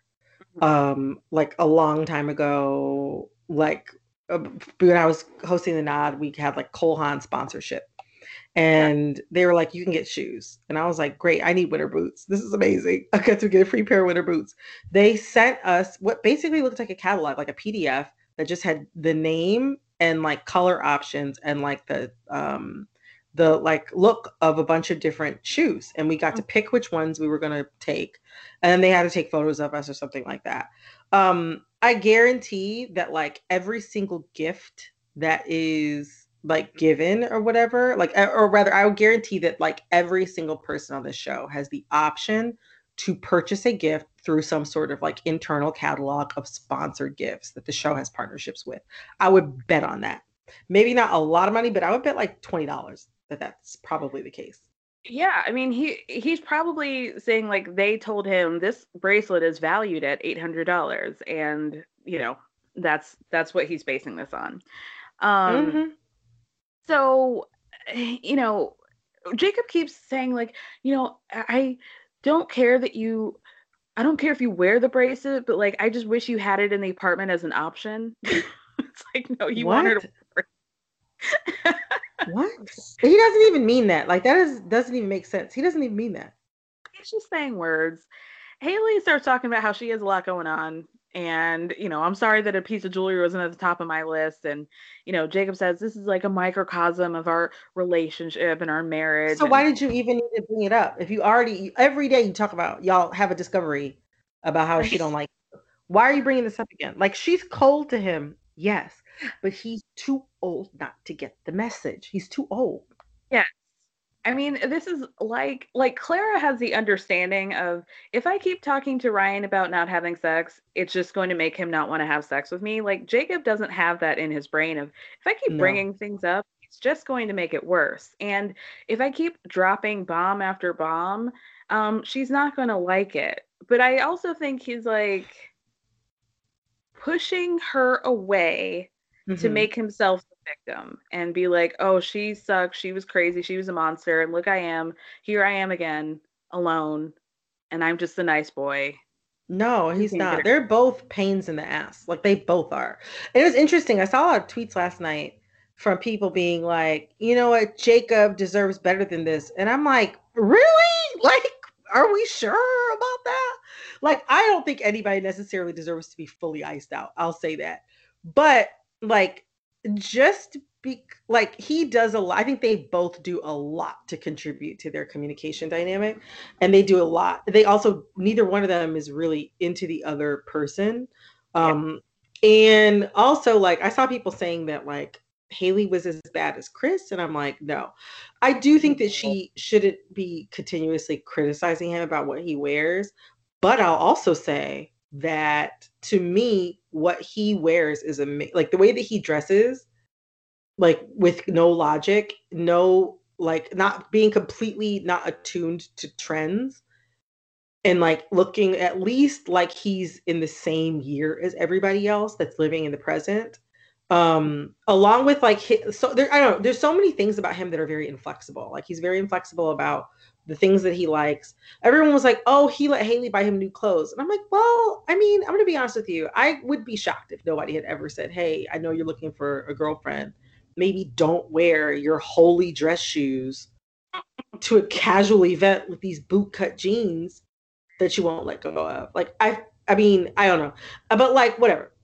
I think that the way that he presents himself to me, like the whole, like, he has to eat certain things, the exercise, the way that he keeps his house, the video games, the 80s stuff. Like, it's not that he just likes it. It's that I think he really holds on to it, like, as a major personality trait. And it's just not that. These are interests. You know what I'm saying? Like, he just has interests, and he kind of uses them as like this, I don't know, he kind of uses things like that as to keep distance, I think, between him and other people. Like, you made a really good point earlier about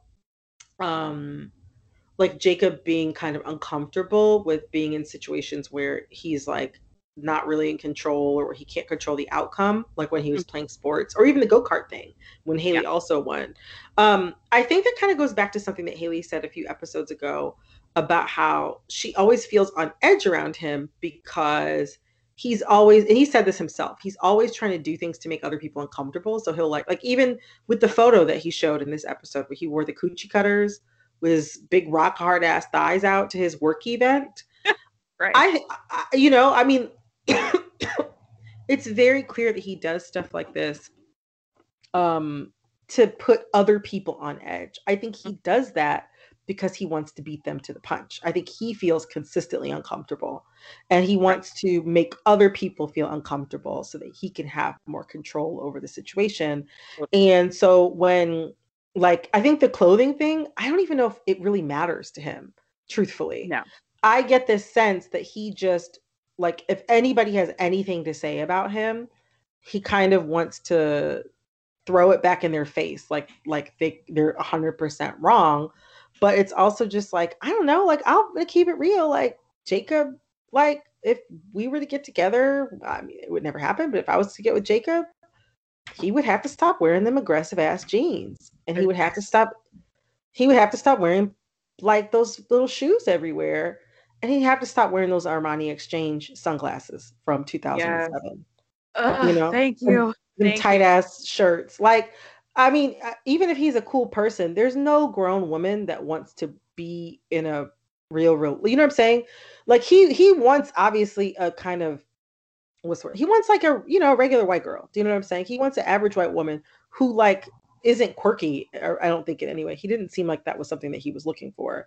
Because he's attracted to Haley as she is, and she's kind of like a normal white woman, average white woman.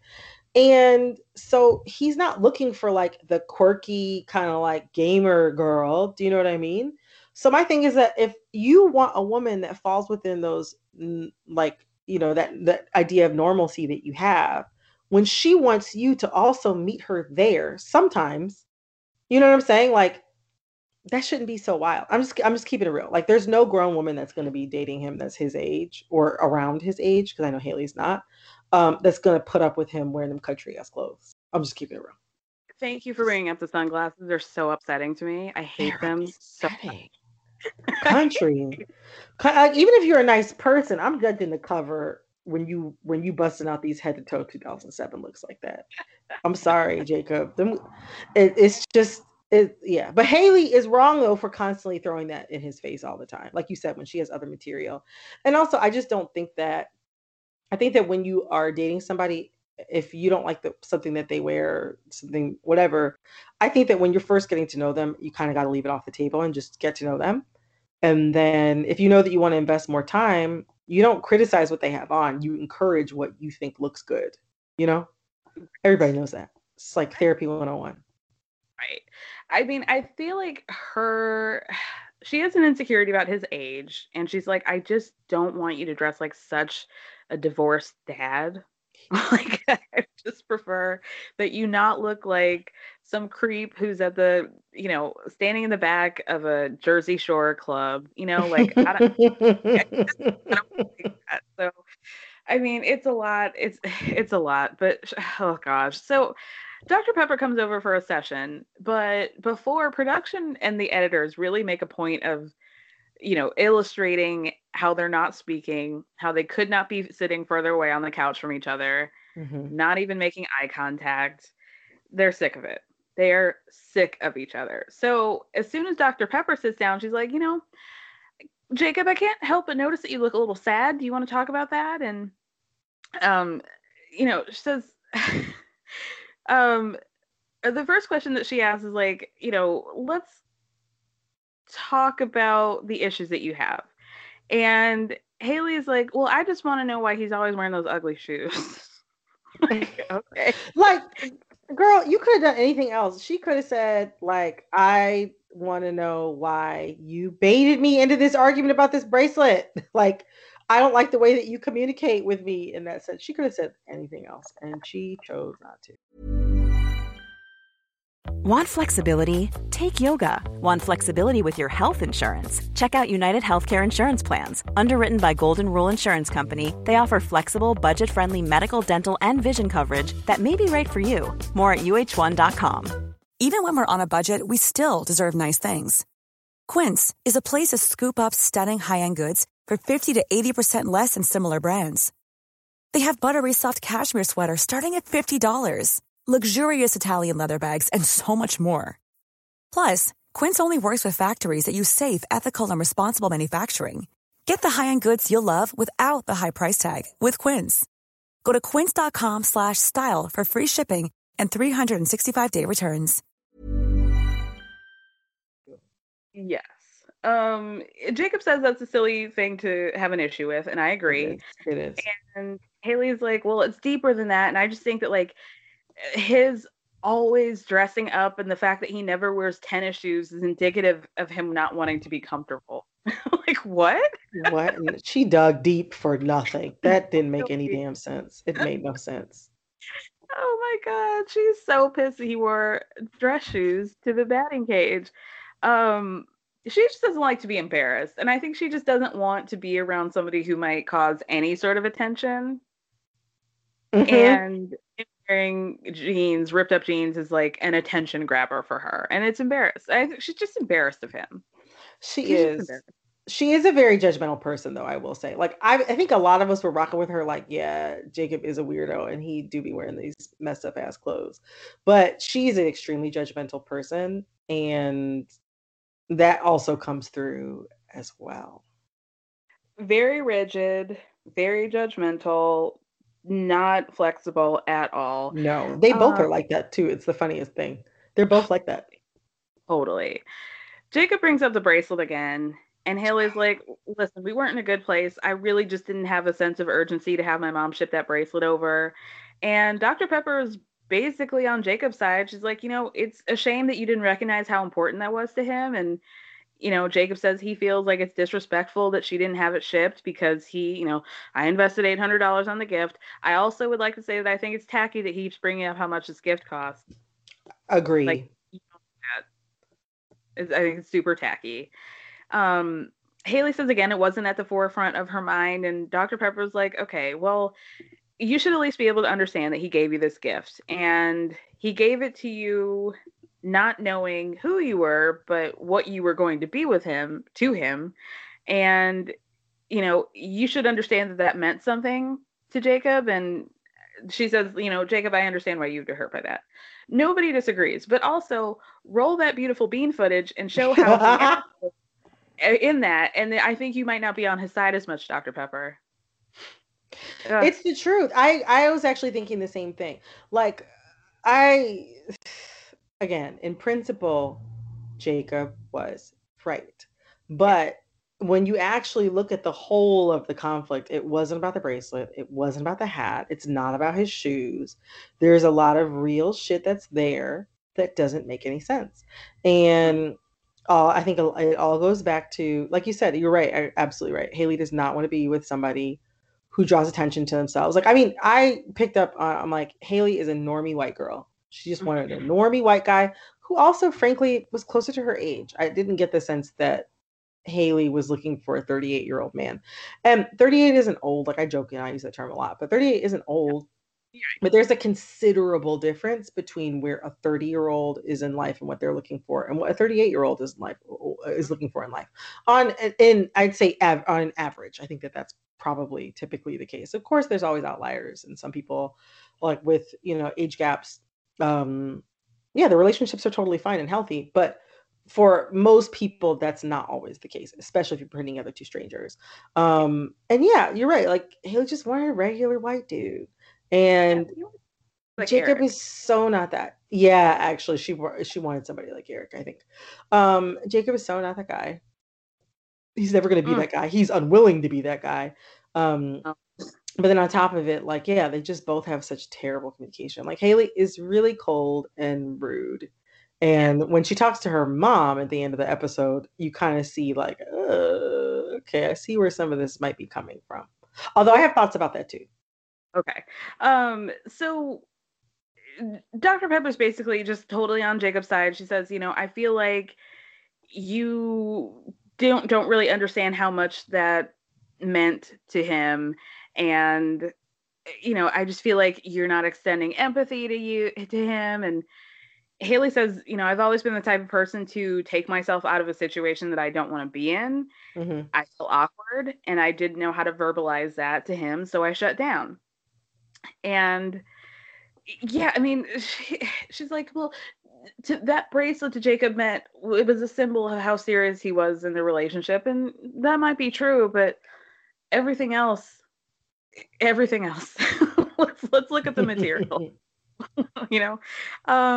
So after Dr. Pepper leaves, Haley's clearly annoyed about that bracelet. She walks out, she goes into her bedroom, and she's like, I think that bracelet was just another thing for Jacob to get upset about. She FaceTimes her mom and is like, well, listen, he brought up that fucking bracelet again. So can you ship it over to him so I can just give it to him? And, her mom's like, that's so tacky that he would keep talking about the bracelet. Yeah. You give a gift, that should be it. And she was bring up a point, like, it's tacky to bring up the cost of the bracelet, but she kept acting like Haley had no, like, he should just accept the fact that this bracelet is sitting in Alabama with me. Like, why is he not okay with that? Right. And that's the thing. What got me about Haley is I was like, girl, you had points. Like you said, you had ammunition is there. She chose to instead focus on his clothes and focus on like how he should just accept the fact, like you said, that she doesn't have the bracelet, instead of just being like, you know what, you're absolutely right. I see why that would be hurtful to you, and I'm sorry. Like, she could have just ended it there and just been done, and it would have been fine. But instead, she's like FaceTiming her mom, and she's like, "You need to send it back so I can give it to him." And I understand people were like, "He didn't ask to give it to him," but I'm like, no, he gave her the hat back. She's gonna give him the bracelet back. I get that part, but her mom, people were like, "Oh, Haley's mom is nasty." I'm like, no, Haley's mom is operating off of limited information. Haley's mom has not seen whatever conversations she and Jacob have been having. She only knows what Haley's telling her. So I'm like, Haley's mom is off the hook in my book. But Haley, just to see her go back and kind of like editorialize the story of what happened in their conversation to her mother was just, it made me sad for her, honestly. I was just like, yeah, your need to be right about this and like your need to be superior about this, when actually there are real things that you could address and real things that you could like be pissed off about, that you could express. But you choose instead to just be like hung up on this petty, stupid shit. It's just like, it made me sad for her. Cause like, I don't know. I know her whole thing is like, I hate to say this cause I don't think that like being single is like a sign of anything. I don't think that being partnered is a sign of anything. I think that they're both choices. But she has said sort of in a like lamenting tone on the show that she's like, "Oh, I've been single for 7 years." And I'll say this also too. She seems kind of like the regular kind of white girl that a lot of guys are looking for. You know what I'm just keeping it real, especially in the South. She seems like a regular, good old white girl that a lot of people would be interested in, especially down South. And yet, so when she says that she's been single for 7 years, that did surprise me, for a regular white woman such as herself. But then I saw that and I was like, oh, like this might be contributing to why you have not been able to connect with somebody romantically, maybe the way that you wanted, because like you're just doing immature stuff like this, like FaceTiming your mom and being all pithy. It's just like, you didn't even have to do that. You could have just said the dick was bad and you are baiting me to start fights and I don't want to deal with that shit. She could have just said that and I would have been like, you know what, Haley? You made some points. But she didn't do that.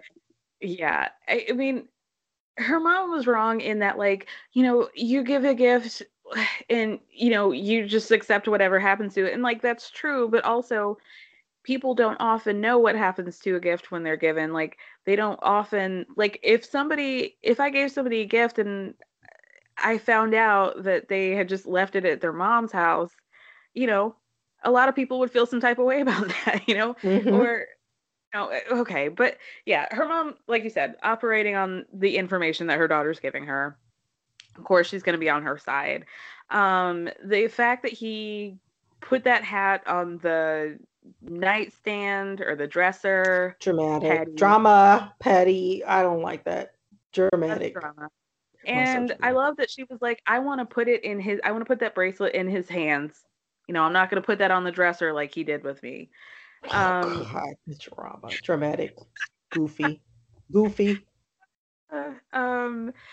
That was really it. I think that was the end of the episode. Her mom was just like, he shouldn't have given you a gift that he wasn't prepared to, accept what happened to it. And, oh, Lord. Do you think that they're even going to make it to decision day? Yeah, I think so. I think they'll make it to decision day. I think they're both going to say no. But I don't know. I mean, to me, I was talking to my fiance about this last night. We were talking about the fact that, like, I think that Haley is really mean and rude to Jacob. I think that Jacob is really immature and goofy in communicating with Haley. And again, whatever he did when they were having sex, it upset her. Like, I don't want to say upset because that sounds like she was violated, but whatever it was, she didn't like it. It was whack. Right. But I think that, like, in order for them to, they both, I think, emotionally get something out of this sort of pettiness. You know how, like, when you're in a bad situationship and then you're done with it, like, not fake done. Like, I want to come back to this later, and you're posting destructive shit on Instagram.